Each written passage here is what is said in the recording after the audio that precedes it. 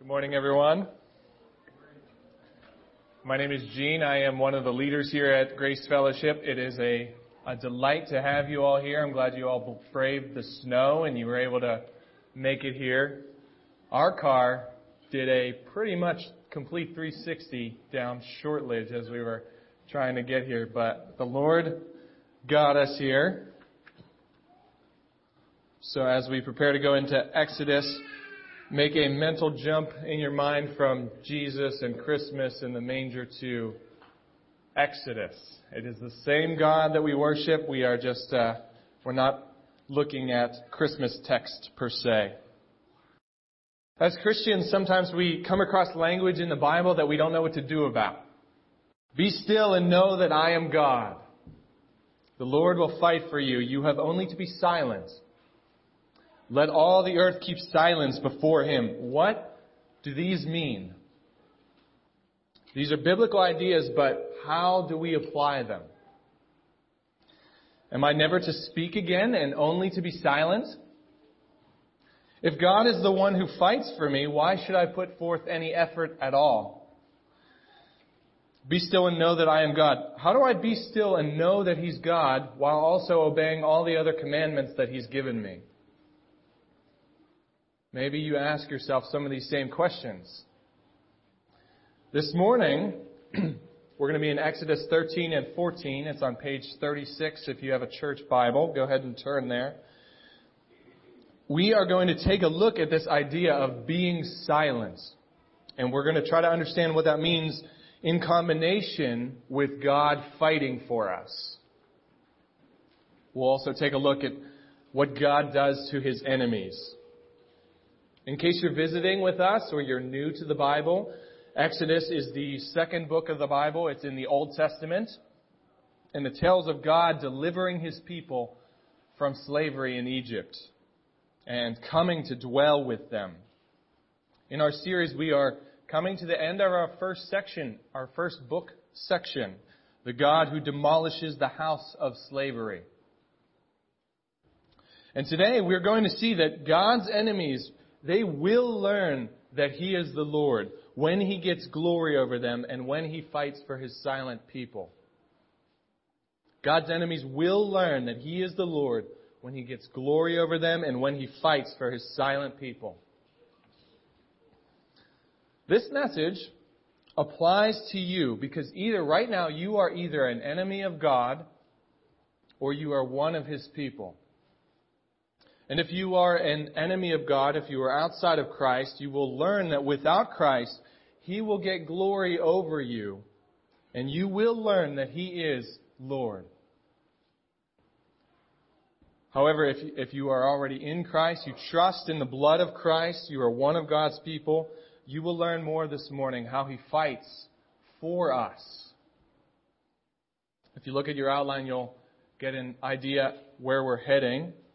You'll see our enemies will learn that God is the Lord. Our God will get glory over these enemies, and our God will fight for us, His silent people. I'm going to pray, and then I'm going to read the entire section for us in Exodus. Let's pray. Heavenly Father, we thank You so much for Your grace and Your mercy. Thank You for getting us here this morning, despite the snow. Lord, we thank You for Christ. And for the fact that He came to dwell with us and die for us. And Lord, would we see this morning Your glory in Exodus? Would we see how You get glory over Your enemies and how You save? We pray this in Jesus' name. Amen.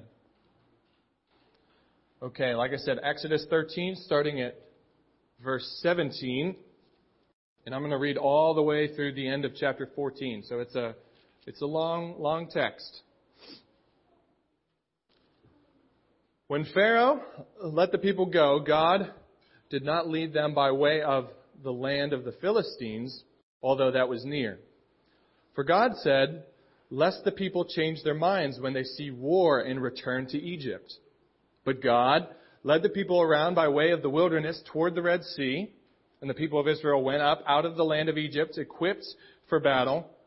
Moses took the bones of Joseph with him. For Joseph had made the sons of Israel solemnly swear, saying, God will surely visit you, and you shall carry up my bones with you from here. And they moved on from Succoth and encamped at Etham on the edge of the wilderness. And the Lord went before them by day in a pillar of cloud to lead them along the way, and by night in a pillar of fire to give them light, that they might travel by day and by night. The pillar of cloud by day and the pillar of fire by night did not depart from before the people.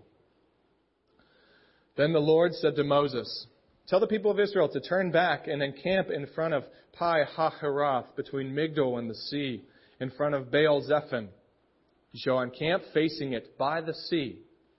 For Pharaoh will say of the people of Israel, they are wandering in the land. The wilderness has shut them in.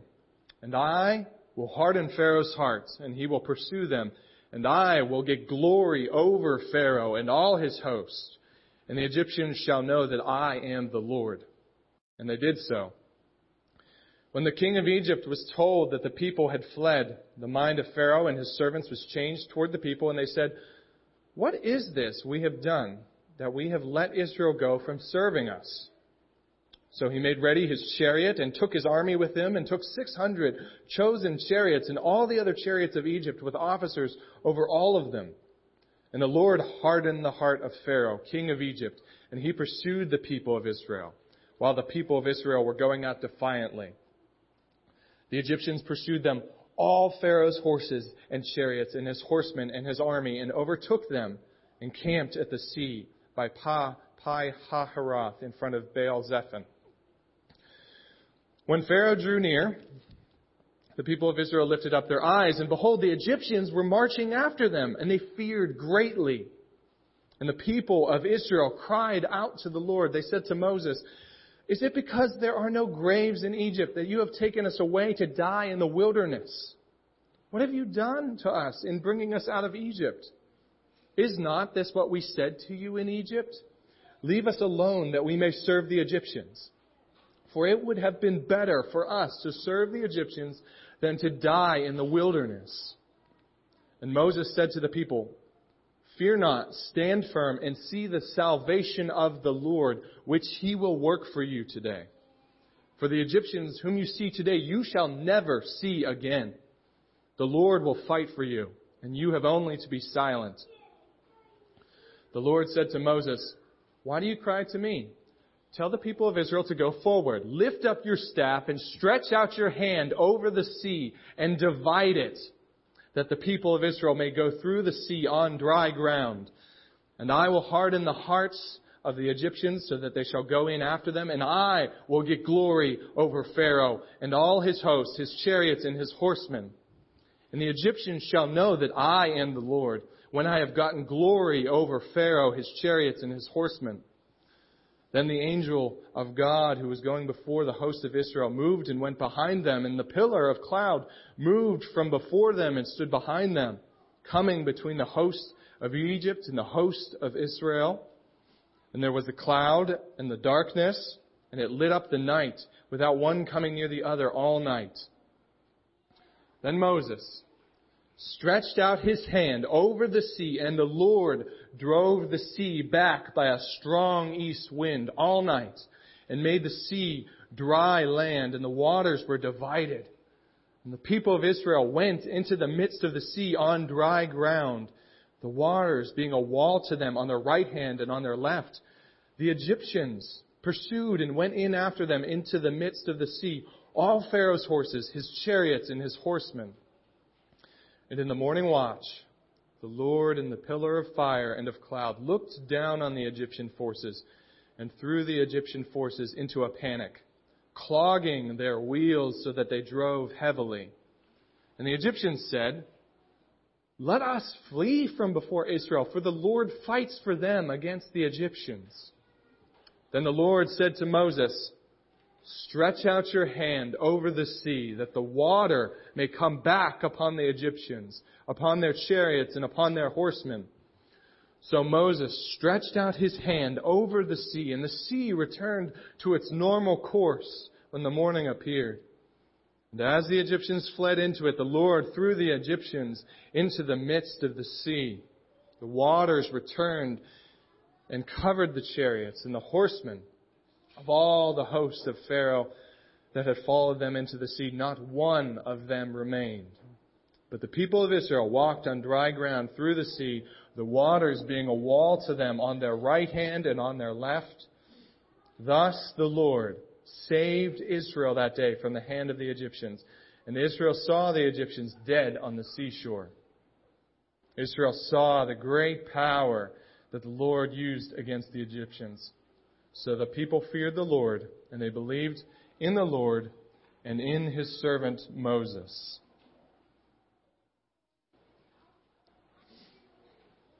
Take a look at the first point. Our enemies will learn that God is the Lord. Our main emphasis for this whole book of Exodus is centered on Pharaoh's question back in chapter 5. Who is the Lord that I should obey His voice? He asks this after Moses demands his people be free. And Pharaoh refuses. And since that point, we've seen God brings 10 different plagues on Egypt, hammering Pharaoh until finally He lets them go. In this chapter, the enemies have learned that God is the Lord. And the words of the title on your outline, who is the Lord? Oh, you shall know that I am the Lord. This section of the book, it highlights God getting glory over this man who asked that fateful question. The man who repeatedly refused to obey God.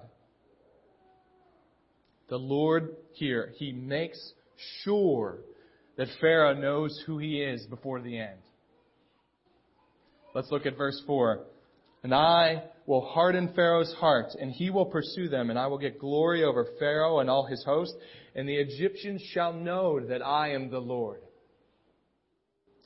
Look at verse 18. And the Egyptians shall know that I am the Lord when I have gotten glory over Pharaoh. God is keen on making certain they know who He is. The Egyptians even end up calling God the Lord. Later on in the passage, look at verse 25. The Egyptians said, "Let us flee from before Israel, for the Lord," capital Lord, "fights for them against the Egyptians." That's an all caps Lord. Egypt is saying, the God Yahweh, He fights for Israel. Egypt is coming to know this Lord. Many of you know I'm from Pittsburgh. And for those unaware, the Pittsburgh Penguins won the Stanley Cup last year, which is the highest, it's the championship trophy in the National Hockey League. And our bitter rivals, the Flyers, the Philadelphia Flyers, they came to know that the Penguins, the one true hockey team, was the best in the league. And so it is with the Egyptians. Through much rebellion and pain and death, they have come to know who this Lord is.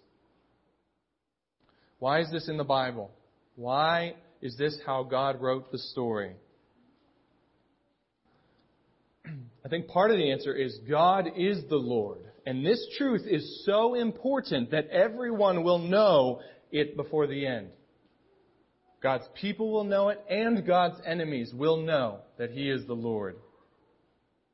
And that's true for us. Right now, we have the choice between willingly submitting to this truth that He is the Lord, or by coming to know this truth through obstinance and through death. How does this apply? You have the choice. Will you come to know that God is the Lord willingly? Or will you come to know it through obstinance and through death? Here's another application. For those who are already Christians, think about this. The people you know who are currently rebelling against the Lord, they will come to know who the Lord is. So you don't have to fear that they'll never come to know who the true God is. You don't have to force them to know the Lord. Now, of course, we want to make disciples, but as far as the hard cases like Pharaoh, God will make Himself known to them before the end. They will come to know this truth. Maybe it's an atheist professor of yours. Maybe it's a family member who refuses to talk about Christ over the holidays. Maybe it's your own son or your own daughter who has walked away from the faith. Without Christ's blood, they are enemies of God, and they will come to know this Lord. Philippians 2 tells us this more.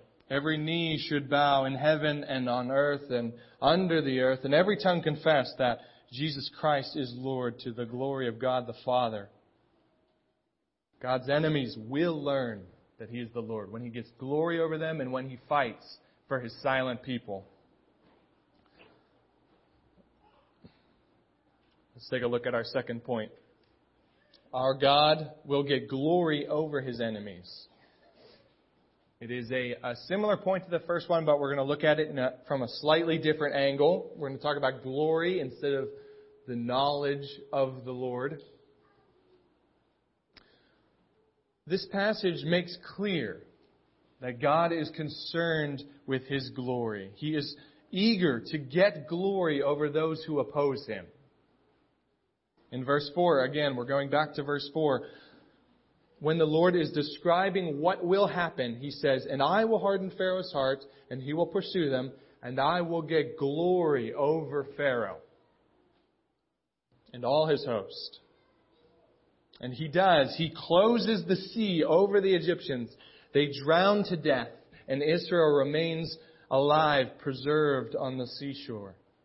Verses 17 and 18, the Lord says to Moses, "I will harden the hearts of the Egyptians so that they go in after them, and I will get glory over Pharaoh and all his host, his chariots and his horsemen.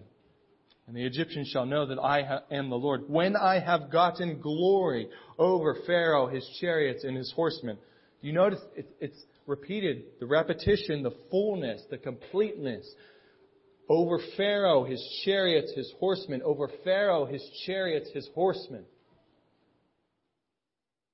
I will get glory not just over Pharaoh, Moses, but all his little peons as well. His chariots that look mighty and his horsemen that seem fast. All his hosts. I will get glory over every one of them. Now, what does this mean, getting glory over someone? You could say it means to defeat or to vanquish. I played football all through high school. And the year before my freshman year, our team stunk. We went 0-9. They didn't win a single game, but we got a new coach and I kept playing. And the game I want to talk about is it's the last game of our senior year. We were 8-0 and we had one game left in the regular season.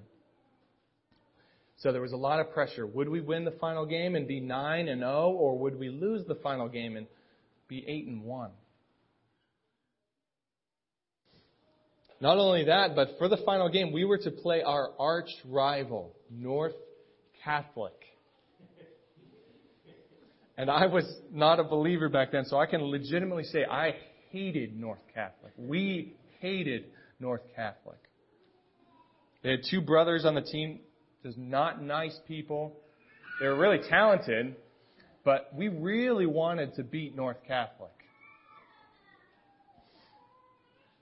Our team ended up winning 13-12. By 1 point on our home field in a fourth quarter comeback.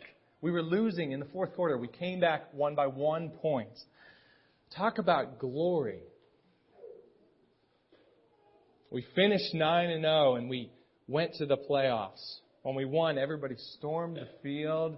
We were crying tears of joy because of such a hard-fought season. And North Catholic was crying tears of despair and anguish. This was one of the most glorious moments of my life. But the Lord is after so much more glory than this. The Lord is interested not just in winning a football game. He is interested in getting glory over those who oppose Him. Verses 26 through 29, I think, show this very clearly. Then the Lord said to Moses, "Stretch out your hand over the sea, that the water may come back upon the Egyptians, and upon their chariots, and upon their horsemen." So he stretched out his hand over the sea, and the sea returned to its normal course, and the morning appeared.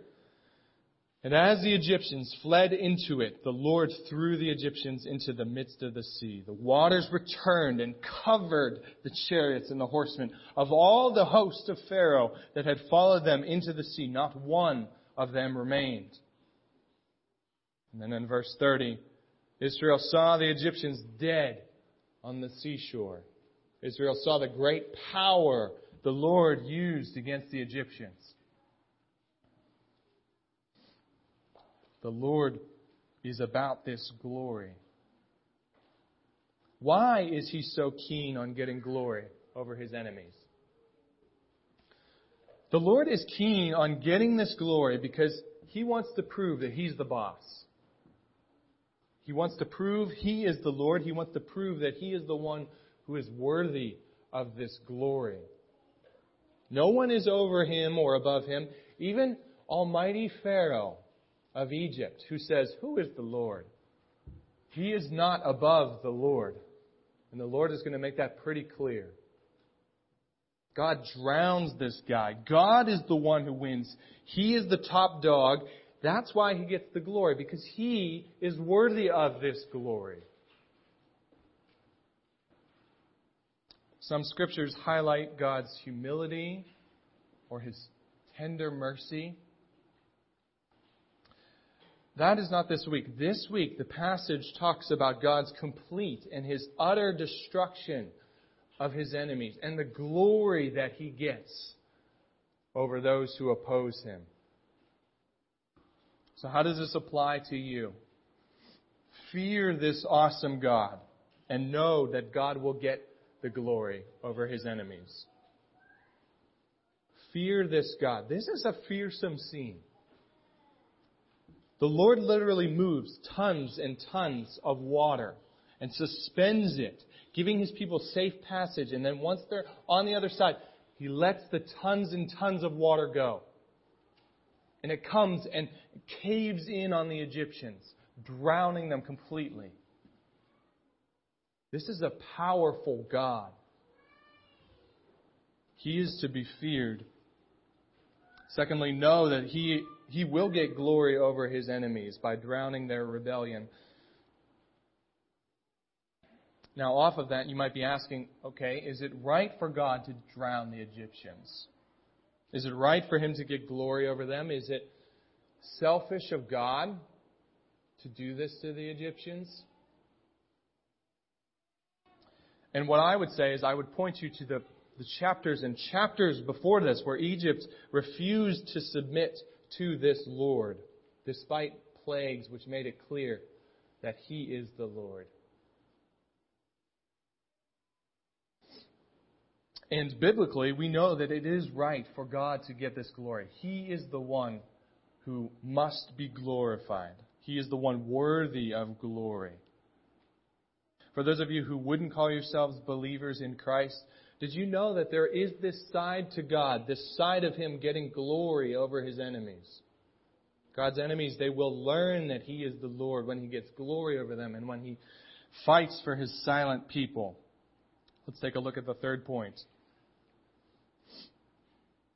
Our God will fight for us, His silent people. So we see also from the passage that the Lord fights for them. They do not need to fight. They have only to remain silent. God is the one who wins the fight. And the Israelites, they see the Egyptians coming after them, and they know they're in trouble, and they start to whine in verses 10 through 12. Moses, why have you taken us here? We are going to die. And to this whining, Moses is pretty direct with them. He sets the record straight and says, "Fear not, stand firm, and see the salvation of the Lord, which He will work for you today. For the Egyptians whom you see today, you shall never see again. The Lord will fight for you, and you have only to be silent." And then what happens? This promise that Moses gives comes true. Verses 24 through 25. "And in the morning watch, the Lord and His pillar looked down on the Egyptian forces and threw them into a panic, clogging their wheels. And the Egyptians said, 'Let us flee from before Israel, for the Lord fights for Israel against the Egyptians.'" Verses 29 and 30, "The people walked on dry ground, the waters a wall to them on the right and left. Thus the Lord saved Israel that day." The Lord is the one who does the saving. And not only does He get glory over His enemies, not only does He make Himself known to them, He saves His people. He fights for and saves His people. And their end of the deal is really easy. They have only to be silent. Now, what does that mean? You have only to be silent. I think in this passage, that means just keep walking, Israel.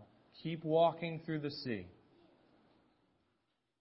Israel, I will part the sea. I will clog their wheels. I will completely drown your enemies once you're safe on the other side. You just keep walking.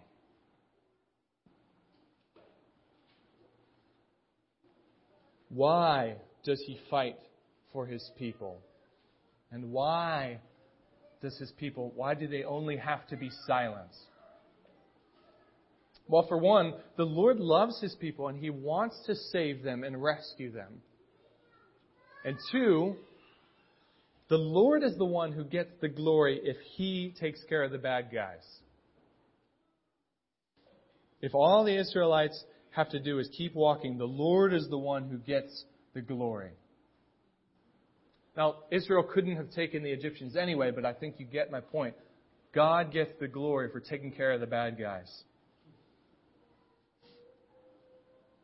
This is like parents who, we just have a newborn baby in our church.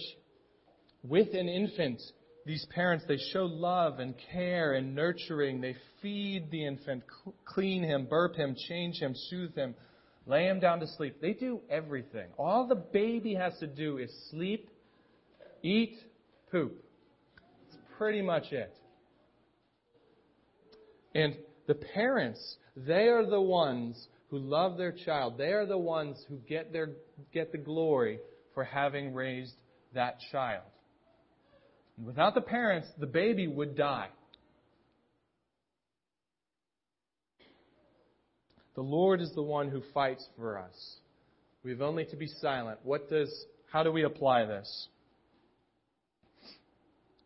Here's what this means. In salvation, the Lord is the one who fights and wins.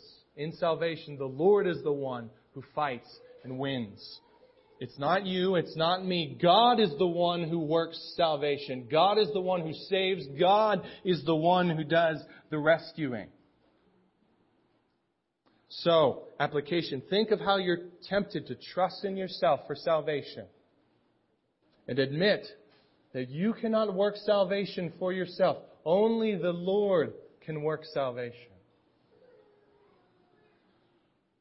If you know, maybe this is true for you. Maybe in your head you know that Jesus has died for you, but deep down you hold on to something else for salvation. That is not good. That is not what the Bible says. For salvation, you cannot hold on to your diligent Bible reading. You cannot hold on to your fervent prayer life, or how you handle finances well, or how good your grades are, or what other people think of you. Children, can I have your attention? Maybe you think that the gift for Christmas that you really want, maybe you think that that will rescue you. It will give you life. That is not true. Only Jesus can save you. Not any toy. Only Jesus. And you know, I asked at the beginning of the sermon, what does being silent mean? Being silent, I think part of it is trusting in God completely for salvation. Not in anything you do or anything you have. That's what being silent means. So we have seen our God fights for us, His silent people. In closing, God's enemies, this is what we've talked about this morning. God's enemies will learn that He is the Lord when God gets glory over them and when He fights for His silent people. We know that in Jesus Christ, all three of these outline points are true. Our enemies will learn that God is the Lord. Yes, people who deny Jesus are enemies of the Lord, and they will learn that Jesus is Lord. Our God will get glory over His enemies for their rebellion and sin. Those who do not trust in the saving blood of Christ shed on the cross, they will be drowned in God's glory. God will get glory over them. And then thirdly, our God will fight for us, His silent people. God has already fought for us, and God has already won. He was crucified and died and raised. He was raised in victory so that we, His silent people, might be saved. Our end of the deal is unimaginably easy. We have only to be silent. But Christ, when He was silent, He did not get salvation. Isaiah 53, as a sheep before his shearers is silent. When Jesus stood before Caiaphas and whenever He stood before Pilate, He was silent. But He did not get salvation like we do when we are silent. He got death. But He got death in order that we might have life and be able to be silent. Let's pray.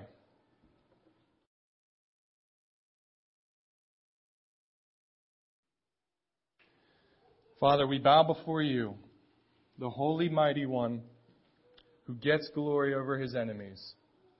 And Father, we acknowledge that You are the one who works salvation. We do not work salvation. We do not save ourselves. We trust wholly in You, Lord, for what You have done in Christ. And we pray this in Jesus' name. Amen.